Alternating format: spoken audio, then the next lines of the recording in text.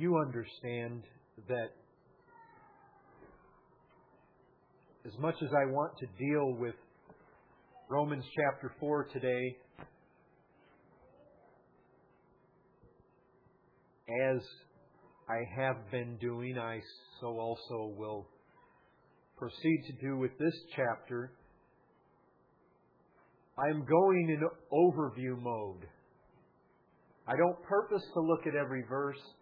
I don't purpose to look at every word. I don't really even purpose to look at every item of argument that Paul brings forth here in his overall argument of the book of Romans. I'm trying to gather together the overall flow in a broad sense of the book of Romans.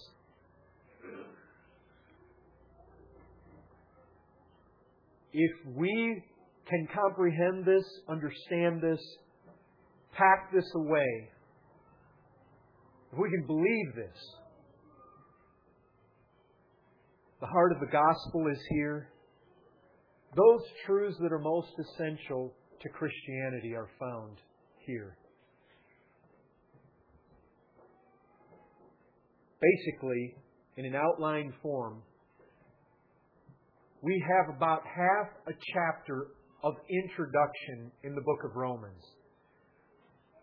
Right as you come to Romans 1, 16 and 17, Paul says, I am not ashamed of the gospel, for it is the power of God unto salvation to everyone who believes. To the Jew first and also to the Gentile. And he says there, in verse 17, for it, the gospel, is the power of God unto salvation to everyone who believes. Why?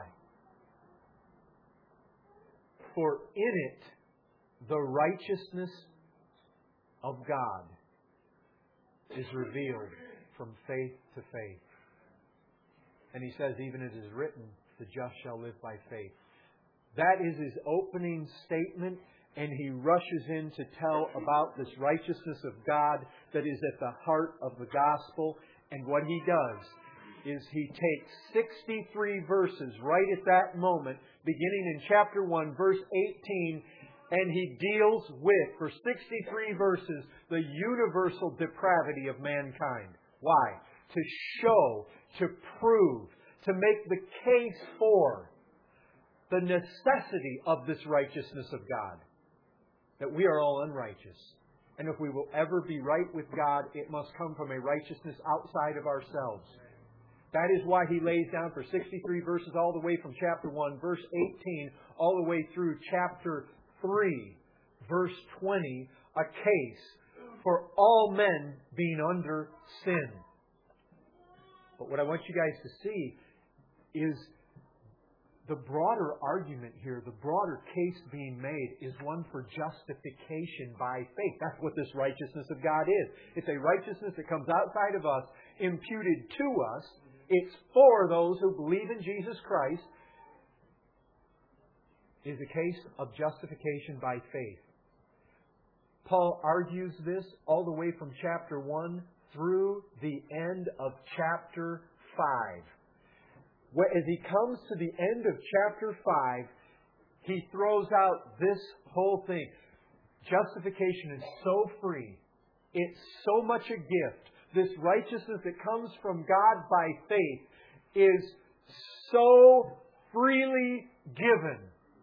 It is so without cause in you that no matter how great your sin is, the more sinner you are, the greater the load of sin you have, the more that grace abounds.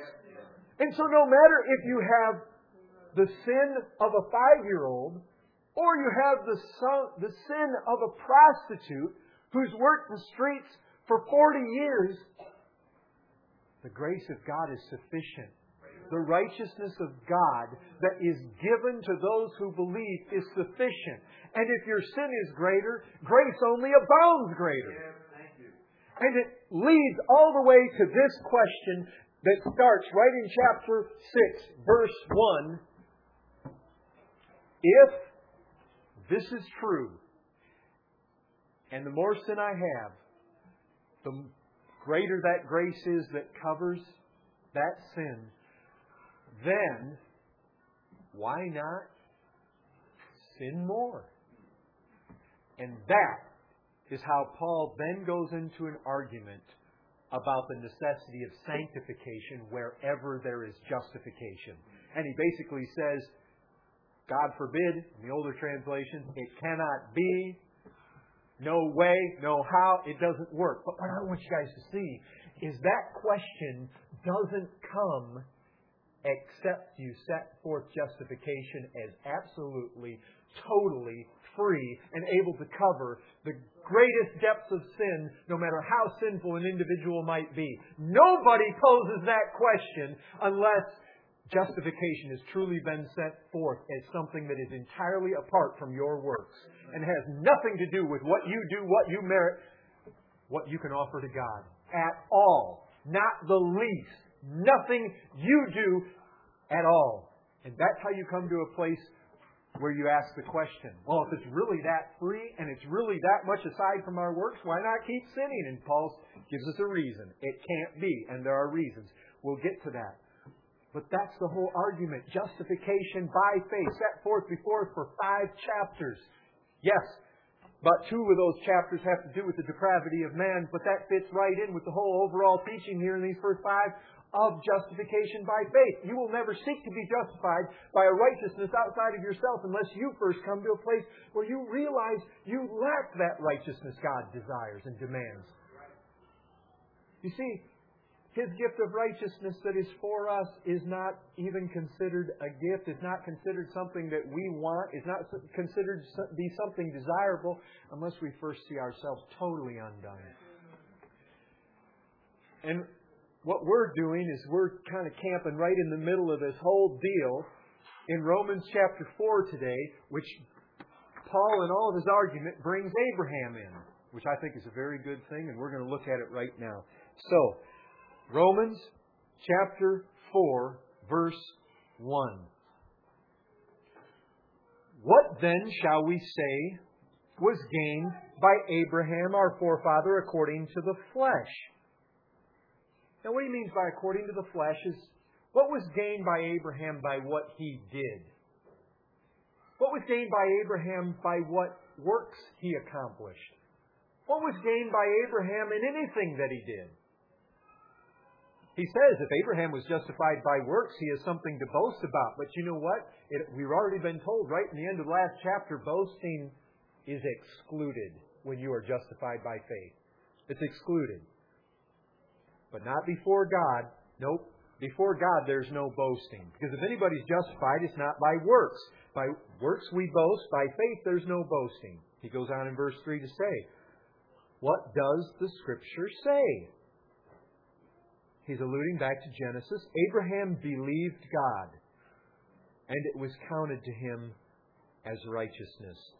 Now, to the one who works, his wages are not counted as a gift or as grace, but as his due or as debt. And to the one who does not work, but trusts Him who justifies the ungodly, his faith is counted as righteousness. Just as David also speaks of the blessing of the one to whom God counts righteousness apart from works. Blessed are those whose lawless deeds are forgiven and whose sins are covered. Blessed is the man against whom the Lord will not count his sin. Is this blessing then only for the circumcised? Who are the circumcised? They're the Jews. Is this blessing only for the Jews?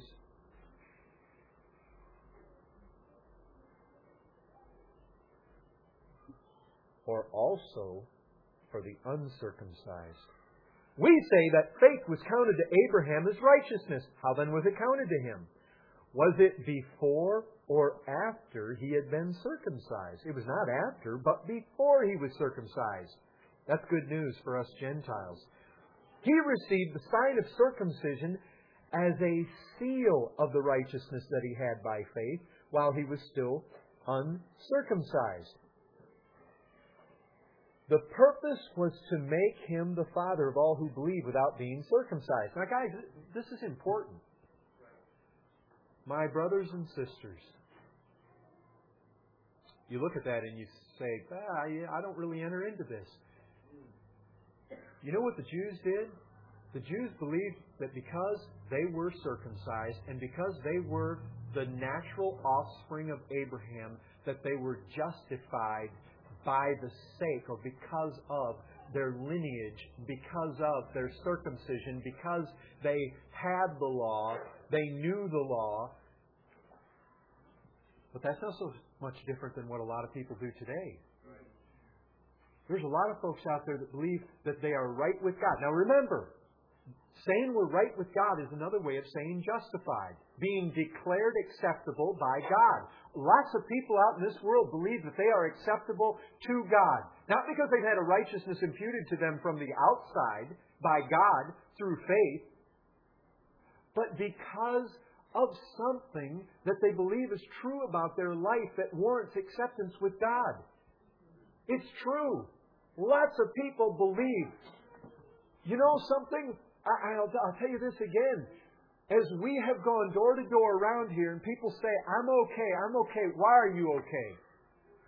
I have yet to hear a single individual in this city tell me when we have gone door to door, I am accepted by God because of a righteousness outside of myself, because of what Jesus Christ did, because of something God has given to me. I am yet to hear that. You know what you hear? I go to church. I was baptized. I'm on the choir. That's what you hear. So this is a big deal. He received the sign of circumcision as a seal of the righteousness that he had by faith while he was still uncircumcised. The purpose was to make Him the Father of all who believe without being circumcised, so that righteousness would be counted to them as well. To who? Who's them? All that believe. And to make Him the Father of the circumcised, who are not merely circumcised, but who also walk in the footsteps of the faith that our father Abraham had before he was circumcised. For the promise to Abraham and his offspring that he would be heir of the world did not come through the law, but through the righteousness of faith. For if it is the adherents of the law, and really in the original it just says, of the law. If it's those who are of the law who are to be heirs, faith is null and the promise is void. For the law brings wrath. Now guys, the law doesn't bring wrath because the law is bad. The law doesn't bring wrath because the law is evil. The law brings wrath because we are evil. But where there is no law, there is no transgression.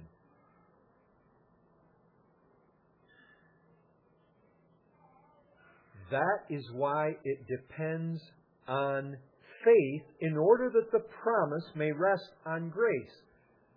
Now hear what he's saying there. The promise must rest on faith because it rests on grace. It must. It must depend on faith. Otherwise, there's no guarantees. You see, it's guaranteed to all His offspring. That's what it says. There's no guarantee if it's left to our works. You know how we know that? Because there was an old covenant given, wasn't there? And it rested on what? Do this and live. And how many did it and lived?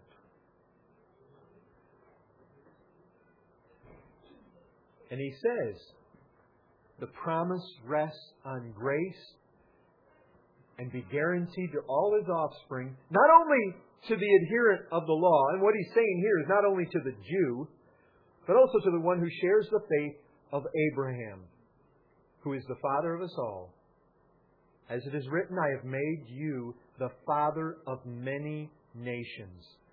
in the presence of the God in whom he believed, who gives life to the dead and calls into existence the things that do not exist.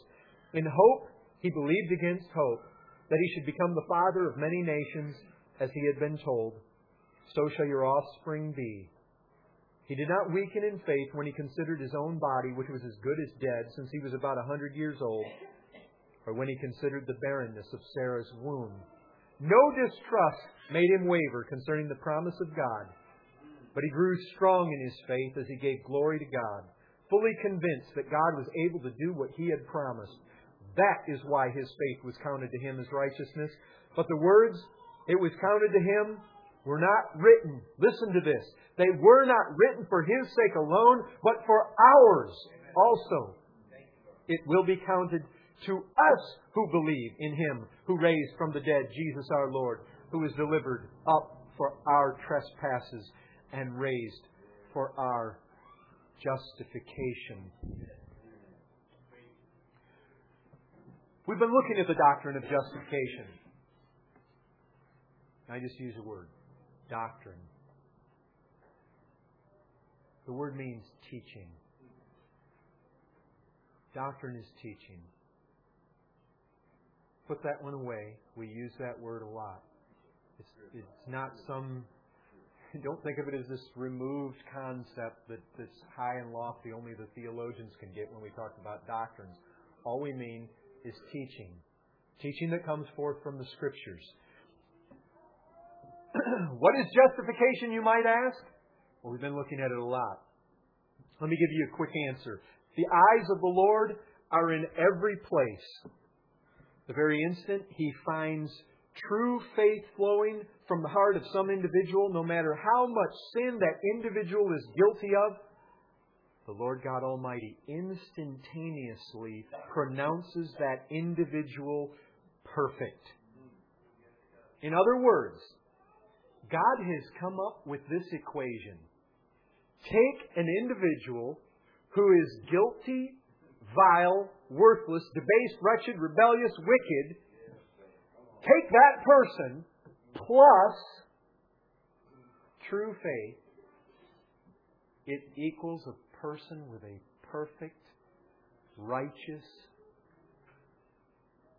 standing before God. That is what God has done. That is what justification is all about.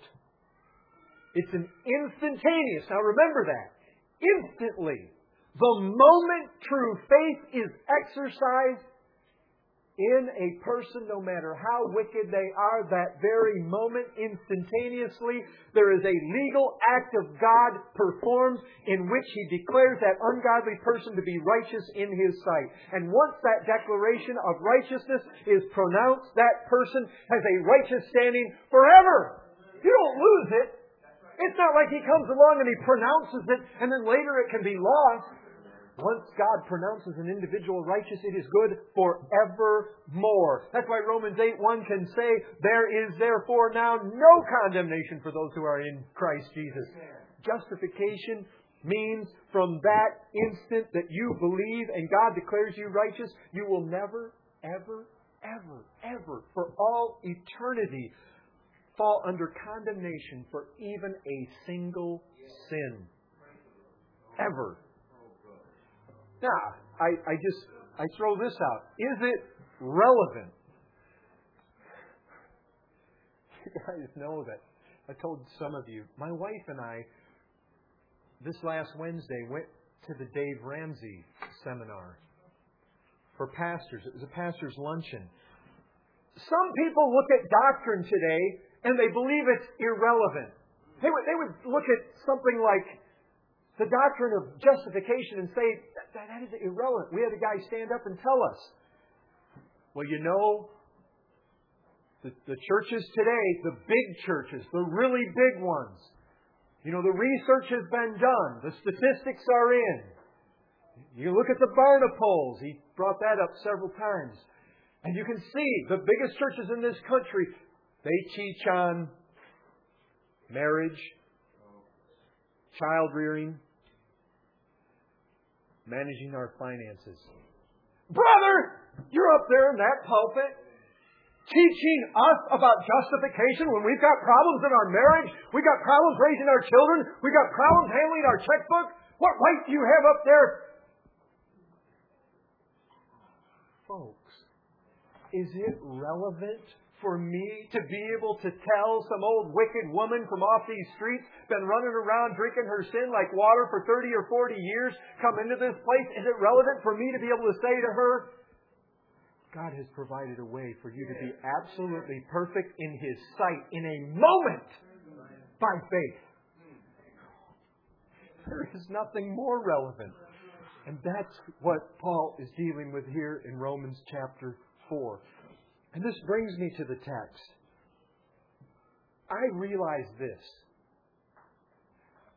You may be here right now and you may believe, yes, there is a righteousness that comes based on the merits of Jesus Christ from outside myself, and it's given to certain people. I understand the concept. I understand it's legal. I understand that this isn't something that happens in me. That's sanctification. Justification is God coming down with an acquittal on the sinner. A guilty sinner declared not guilty in the moment of time.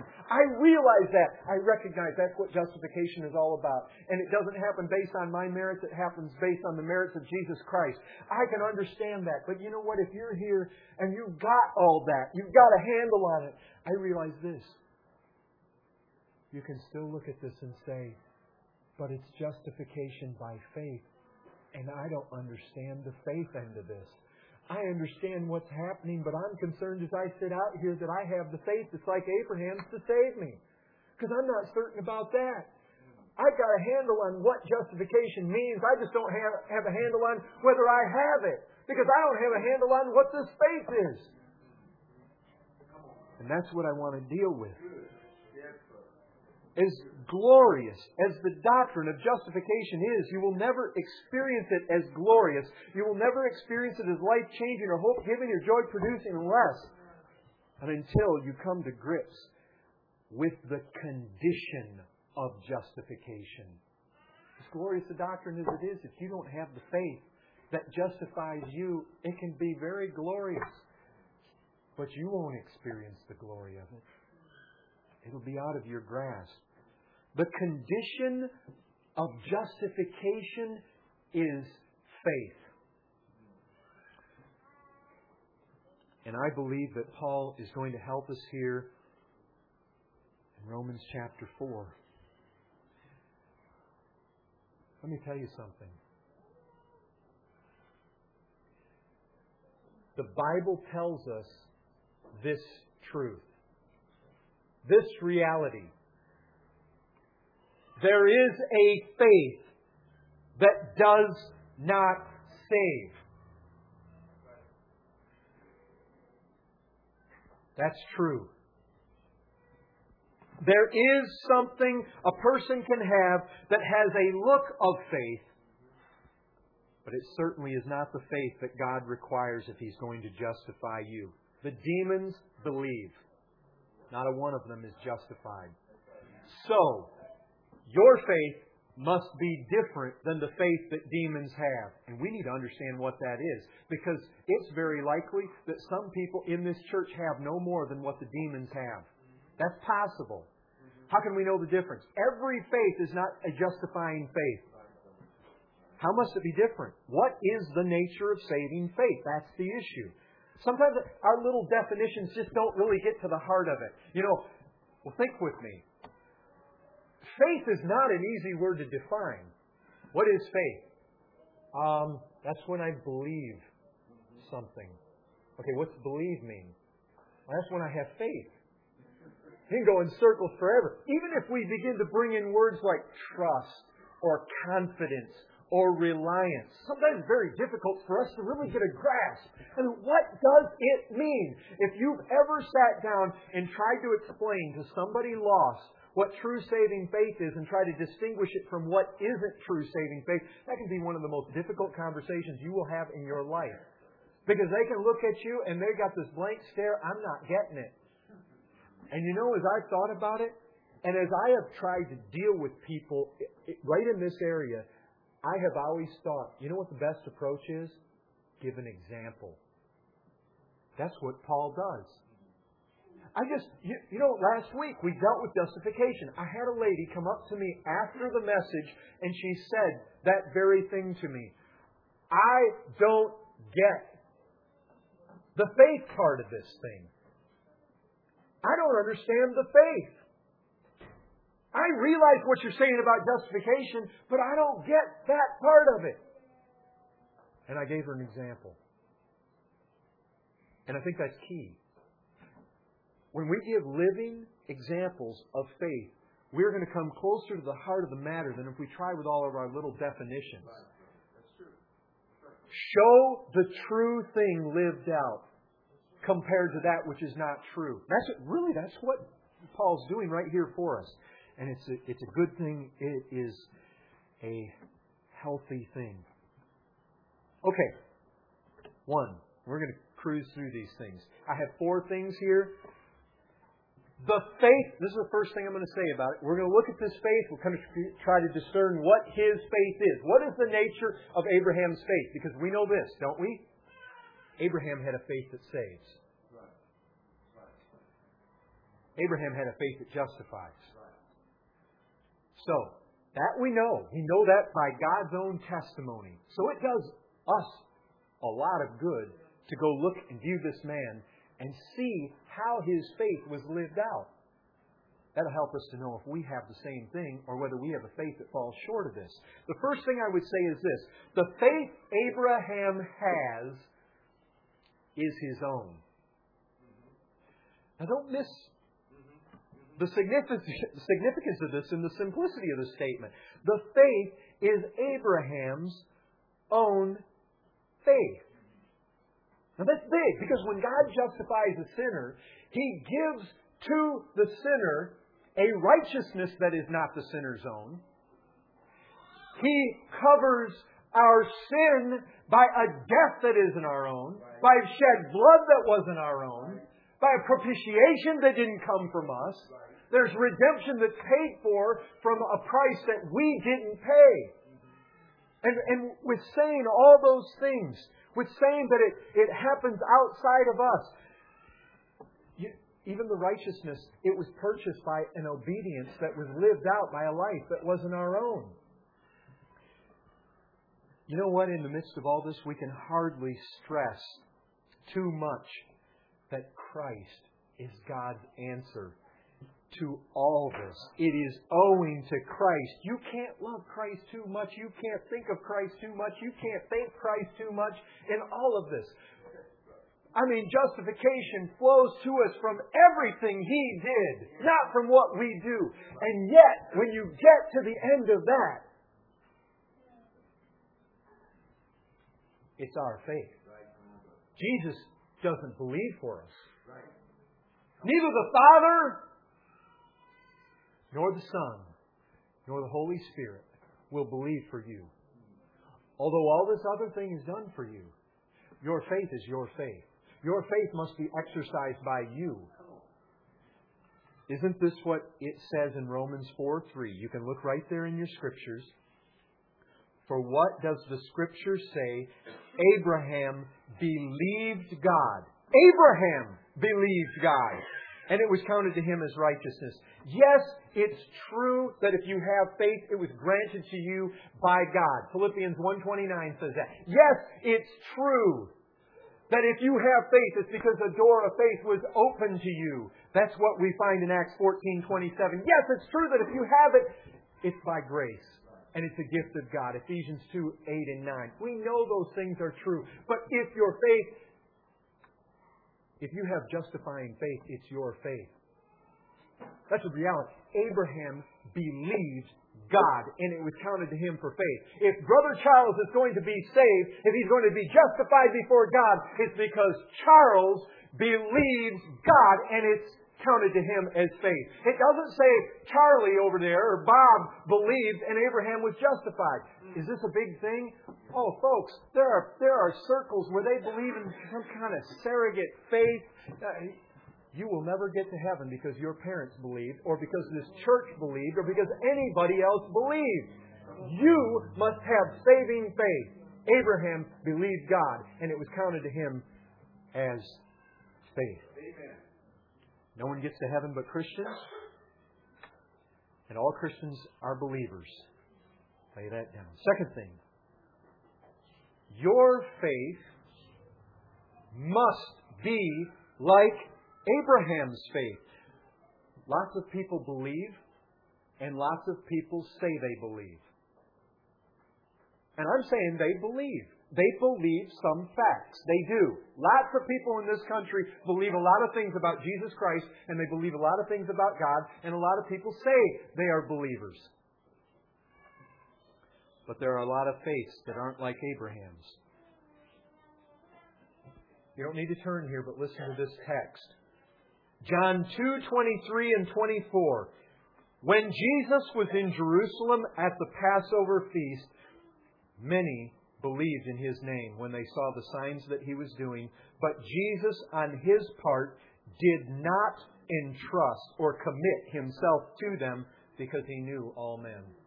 It says they believed. It says Jesus did not commit Himself. Here you have people, not who only say they believe. They're described by the Apostle John himself as having believed in Jesus' name.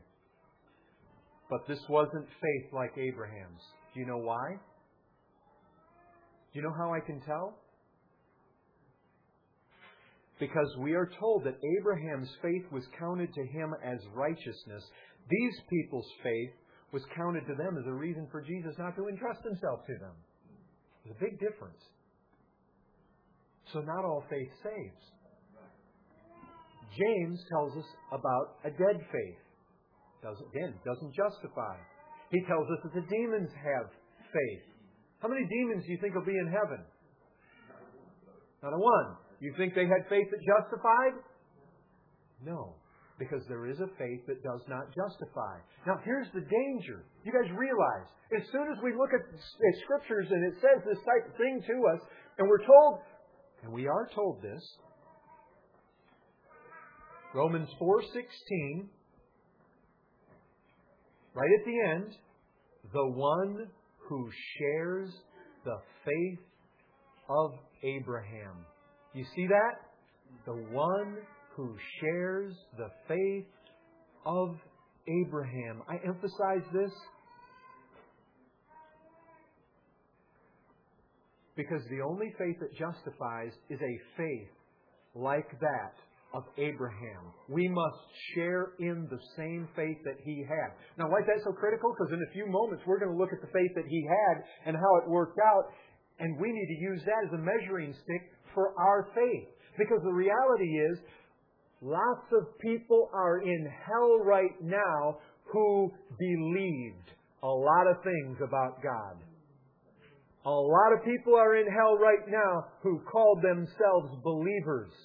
A lot of people are in hell right now who had a dead faith, or a faith no greater than what the demons have. How can we know the difference? You say, I believe in God. Well, yeah, the demons believe God is one, but that doesn't justify them. Yes, there are a lot of people in hell right now who believe Jesus Christ died for sinners and who believe that He rose from the dead. Lots of people in hell right now. Preachers who stood in pulpits and preached that. How in the world can we know the true thing from the false thing? How can we know a devil's faith? How can we know a dead faith? How can we know the faith described as belonging to these people in John chapter 2 from the faith that Abraham had? Well, we better go to Scripture and find out the answer to that. Well, that now brings me to the third thing. And we're going to get there. We're going to look at his in just a second. But the third thing, now hear this. Faith, like Abraham's, is the instrument of our justification, not the basis of it. Now that's important to say, because you know when you read things like faith counted for righteousness, you can begin to look at the faith as though it has some great value. What I want you to understand is it's the instrument of our justification, not the basis of it. Scripture says, now listen to me, we are justified by faith. Romans 5:1. Scripture says faith is counted as righteousness. Romans 4:5. Both statements are absolutely true. And I don't take away from that at all. But Scripture never says that we are justified because of the inherent goodness or worth of our faith.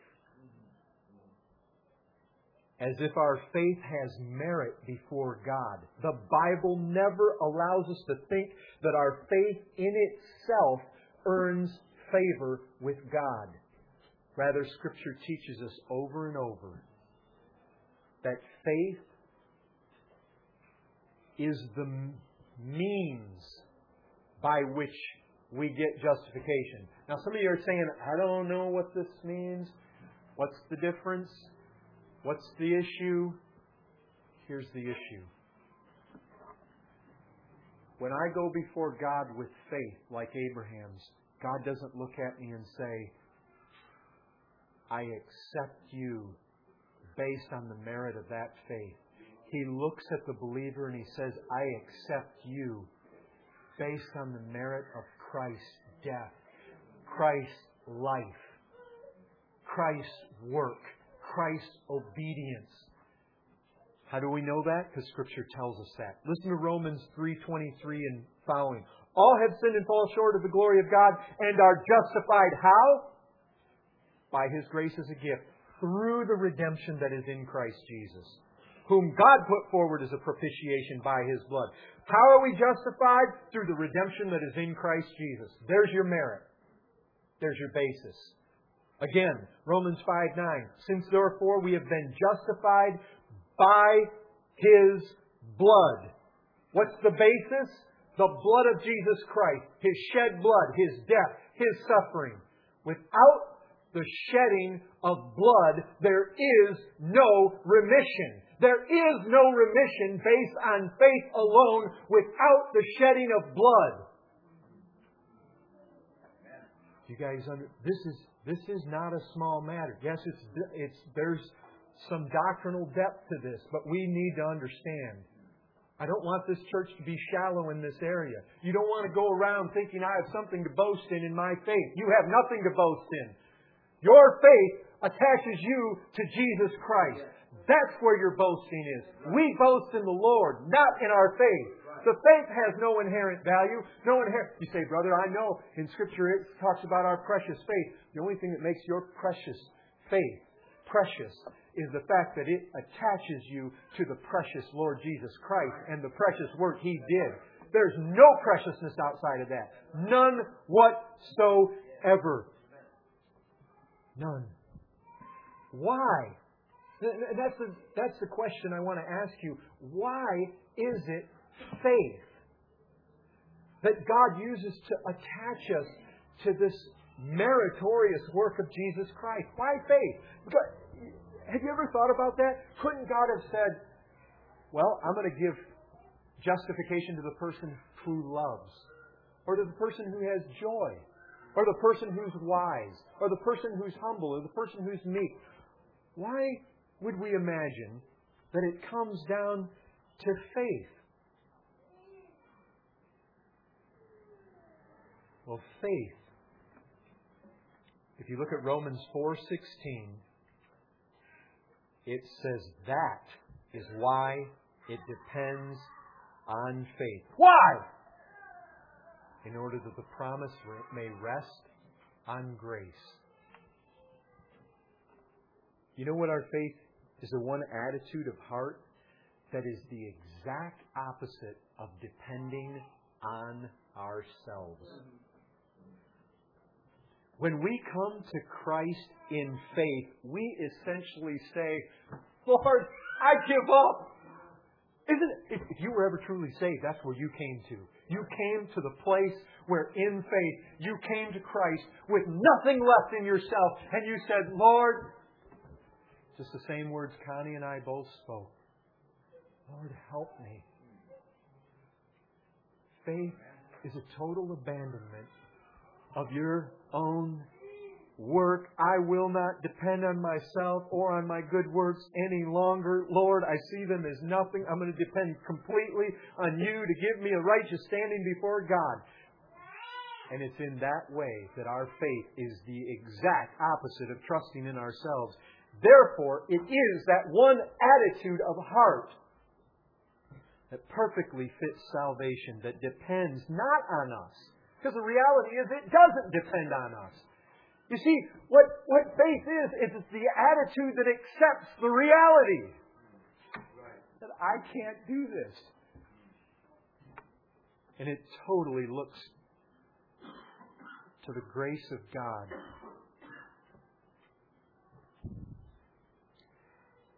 You might want to notice just one other thing before I get to my last point. Because I really want to emphasize to each one of us that true saving faith, a faith like Abraham's, as necessary as it might be, is only the way to be justified. It is the agent, the channel, the mechanism, the path. It's not the worth. It's not the value. It's not the excellence behind our justification. Romans 4:25 says, maybe Freddie caught this because he loves the resurrection. Romans 4:25 says, He, Jesus, was delivered up for our trespasses, and listen to this, raised for our justification. Now somebody might come along right now and say, raised for our justification? I thought by His blood we were justified. I just heard words about Him being a propitiation. I just heard things about His righteousness, His obedience being the cause of my justification. How in the world is it now His resurrection? I would just ask you this. In Romans 4:25, does anything here imply that my faith is the value and substance behind my justification? Or does it rather proclaim a full and sufficient payment was made for me by Jesus Christ? Folks, the later is the truth. What does the resurrection or Jesus being raised have to do with our justification? Everything. Do you know what the justification, or do you know what the resurrection was? The resurrection was testimony that death could not hold Jesus Christ. Now, why could not death hold Jesus Christ? I'll tell you why. Because what took Him to the grave was our sin. He had none of His own. If Jesus Christ fully, adequately, sufficiently paid for every single sin of every one of His people, it was paid. It is finished. And if it's finished, death can't hold Him. It can't. Because the wages of sin is death. And once it's perfectly paid for, death can't hold Him. Do you know what His resurrection says to you and me? It says God is satisfied. Every single thing that was needed to work out my justification and your justification was achieved perfectly. And if it wasn't, the grave would have held Him. Because when He got done and it was paid and it was done, it was sufficient, it was all over, the grave said, I cannot hold Him. I must let Him go. And what that resurrection says is when I come to Him in faith and I'm justified, that resurrection proves to me I have sufficient basis to throw my all on top of, to trust in Jesus Christ. Well, this brings me to the end. What is Abraham's faith? I mean, if that's the faith we have to have, if that's the only one that saves, boy, what does this look like? I have to share it. Romans 4:16 says, I must be a sharer, I must be a partaker of the faith of Abraham. We must have the same. The first thing I'll say about this, and listen to me very carefully with this, Abraham believed God. That's what we're told. You see that? Romans 4:3. Abraham believed God. It does not say Abraham believed in God. Now that's right. We need to believe in God. Didn't Christ Himself say, have faith in God? He did. But there's a difference here. And later it does say to us, in whom He believed. That's right. That's true. That's scriptural. We need to do that. But I fear that there is largely a loss of understanding in our culture about what faith in God means. To the average person around us, it doesn't mean what it means in Scripture. That's why I emphasize this. Scripture says not only believe in God, it says He believed God. You know, we have it stamped, in God we trust. When I was lost, my understanding of faith was this: I believe that God is real. That's not believing God. There's a huge difference. The devils believe that there is a God. Believing God and believing in God are different, folks, in the mind of people today. Recognize that. What did Abraham believe? When it says he believed God, right away we should automatically assume that God said something to Abraham. You don't believe somebody unless they've said something that you either believe or don't believe. The very fact that he believed presupposes the fact that God spoke. And we see that as you come through 4:18 and following, you find that there was a promise given. It speaks about that before that, a promise. There's promises that were given. I want you guys to understand this because this is so critical. True, genuine, saving faith is not just believing that Jesus Christ died and rose again. That can almost sound like heresy. But I want you guys to hear where I'm going with that. What faith in God does is it rests in the accomplished work of Christ done in the past for things that are yet future. That's what faith is. Faith isn't looking simply, not consists of this, but faith is not fully and finally just looking back at something done in the past. That's not what's happening with Abraham here. The promise was given in the past, and for us, all the redemptive work of Christ was done in the past. But where faith shows itself is not just saying, I believe some historical past fact. Faith works now. It works now, trusting God in all those promises and all that work in the past to work out in my future what God has promised. That's the reality. Look at Abraham. The promise was given. Here's what he stuck. The promise, two promises. One from Genesis 15, one from Genesis 17. What were those promises? You'll be the father of many nations. You know, God changed his name, right? He was Abram. Now he's Abraham. You're going to be the father of multitudes, literally. Okay, I'm 100 years old.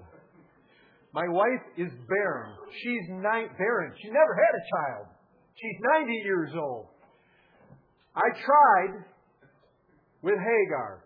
My wife and I put our heads together. We tried to come up with our own resources here, and we had this son Ishmael. You're telling me that the promised son isn't going to come from Ishmael. That's not how the promise comes.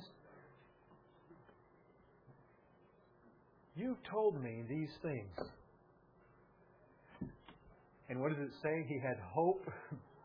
He had hope, folks, where there wasn't a hope. What it means there is all circumstances said, no hope, Abraham, no hope.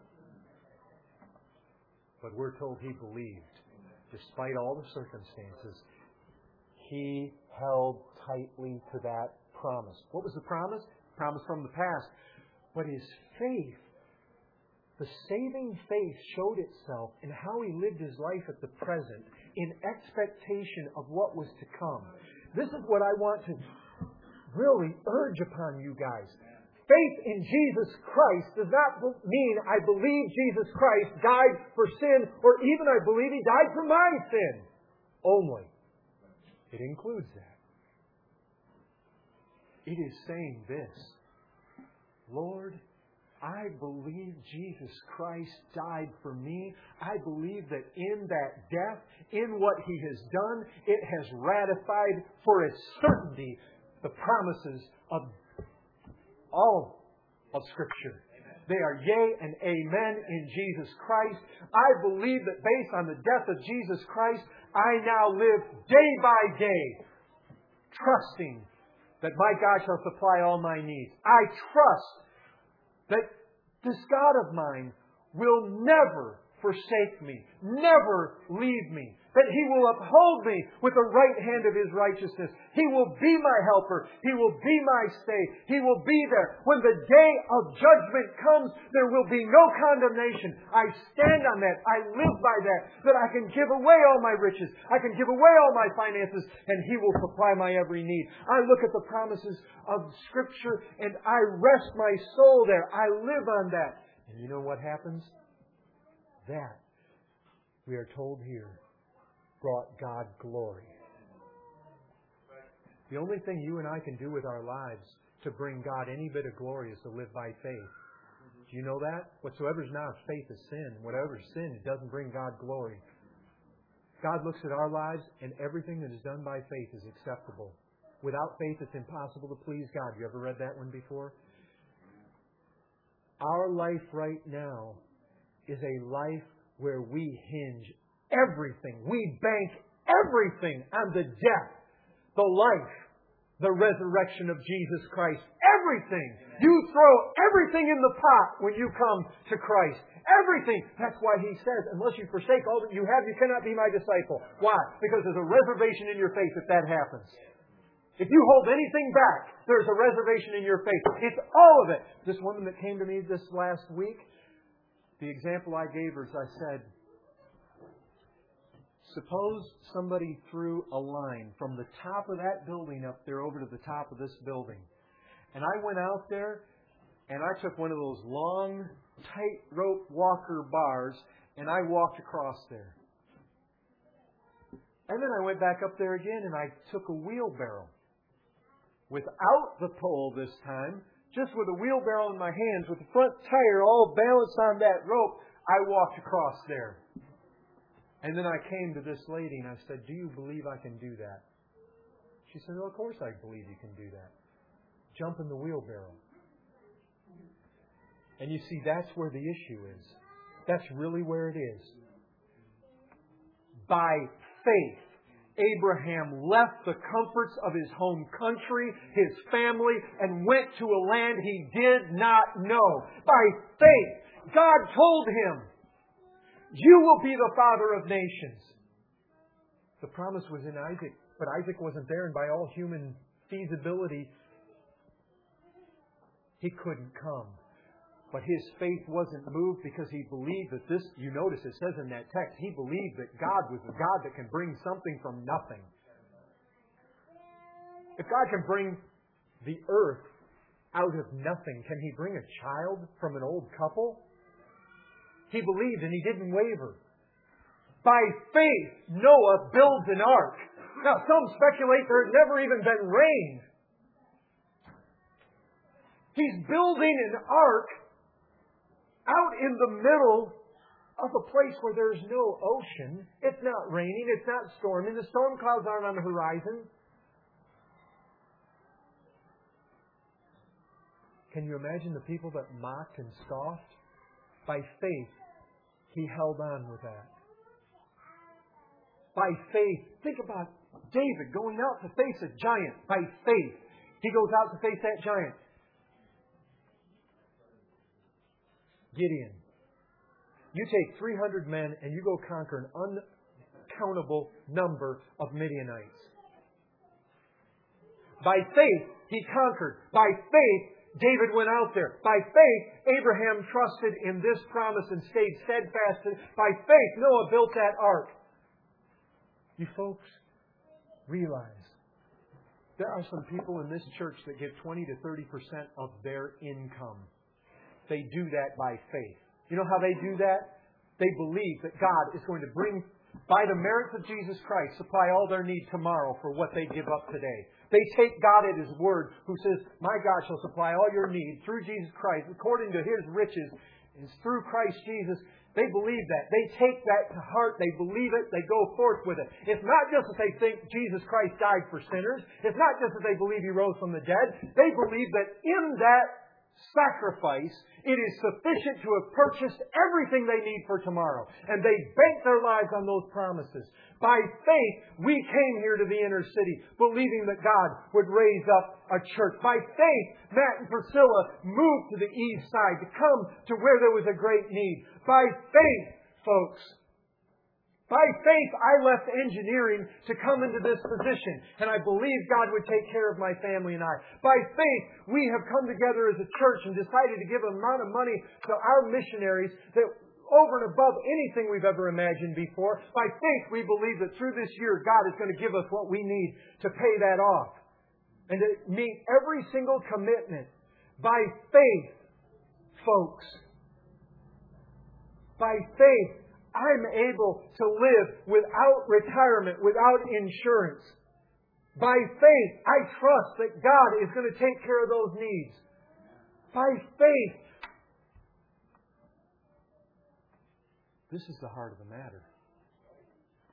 This is the heart of the matter. You know one of the reasons that Scripture says so much about money is because our faith ties right in there.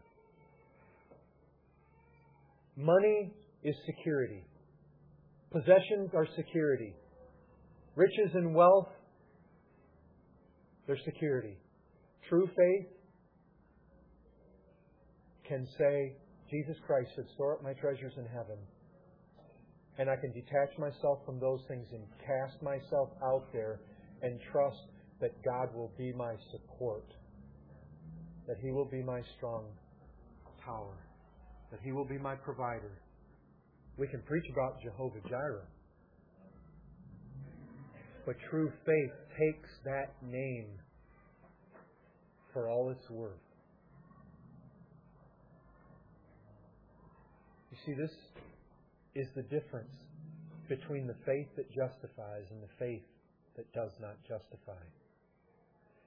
Faith steps out when all the circumstances say, "Don't do this." When all the pundits say, "Don't do that." When all logic and reason says this can't happen. And humanly speaking, it won't happen. People will look at us and they will say, "You are foolish. This is crazy. This is unwise." Unbelief, that's what's talking. It will come from other people who profess to be Christians. It will come from all sorts of people who desire to do you good and to warn you, and they won't understand. Because people that don't have true faith don't understand. They don't understand the ability for a person to trust in what they can't see and even what they've never seen. Noah never saw a flood in his life. Neither had anybody else. But God told him, "You build this ark because one's coming." And he believed. And there's a day of judgment coming. And those of us that believe, there's a day when we will have our works rewarded, examined. There is a day when for all you've done, you will reap what you've sowed. If you believe those promises, you will plant your life on it. You will live according to it. That's what Abraham had. That's what Abraham did. It's not enough just to say, "I believe Jesus Christ died and rose again." That isn't faith necessarily.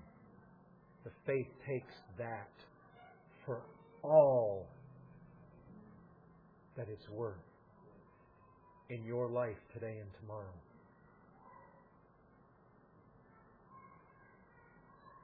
I wish I could say it better. Lord,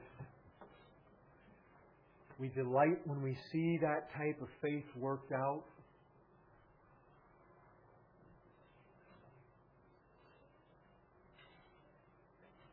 Lord, I delight to hear of occasions when people leave jobs so they don't have to work on Sundays, when they give away all their savings or all their retirement to aid the furtherance of the gospel, when they give up the security and luxuries of a place removed from the city. Lord, when men and women are able to commit their all and to make radical changes and radical sacrifices because they have this true faith. Lord, we pray that You would not allow us to be content. We pray that You would purge out and make visible where the faith falls short of what Abraham's faith was. I know there's much more that could be said for it. Lord, I want this church to have a faith that's to Your glory. May we live by faith. May we go out further. Lord, our eyes are set upon You. We have, Lord. We doubled what we give to James Dolly. We doubled what we give to Andy Hamilton. Lord, this church gave me a tremendous raise this year. Father, our eyes are cast upon You. A trip coming up worth, Lord, it's going to take a lot of the finances of this church, and we've got various endeavors that are set before us. Father, our eyes are set upon You. We came to this inner city trusting that You would be our stronghold, You would be our salvation, that You would pour down righteousness from above. Our eyes are set upon You. Father, our hope is in You to convert the prostitute, convert the drug addict, build together a church here made up of a lot of people who right now are in all their cesspool of their sin and out there licking up vomit like a dog. Lord, we pray You would so radically... Our faith is in You to do this, Lord. Our faith is in You to plant a church. By faith, John Wheeler joins this church. Lord, a church with so little resources. By faith, we took him on. By faith, we all looked together to see a church established in Turkey. And Lord, by faith, we look to You to raise up some of those Tibetan children over there in China to go back and forth to their country. By faith, we look at You, Lord, to do a work over in Northeast India through the hands of John and Pat. Lord, these things are by faith. By faith, we started a new church. By faith, we came to the south side.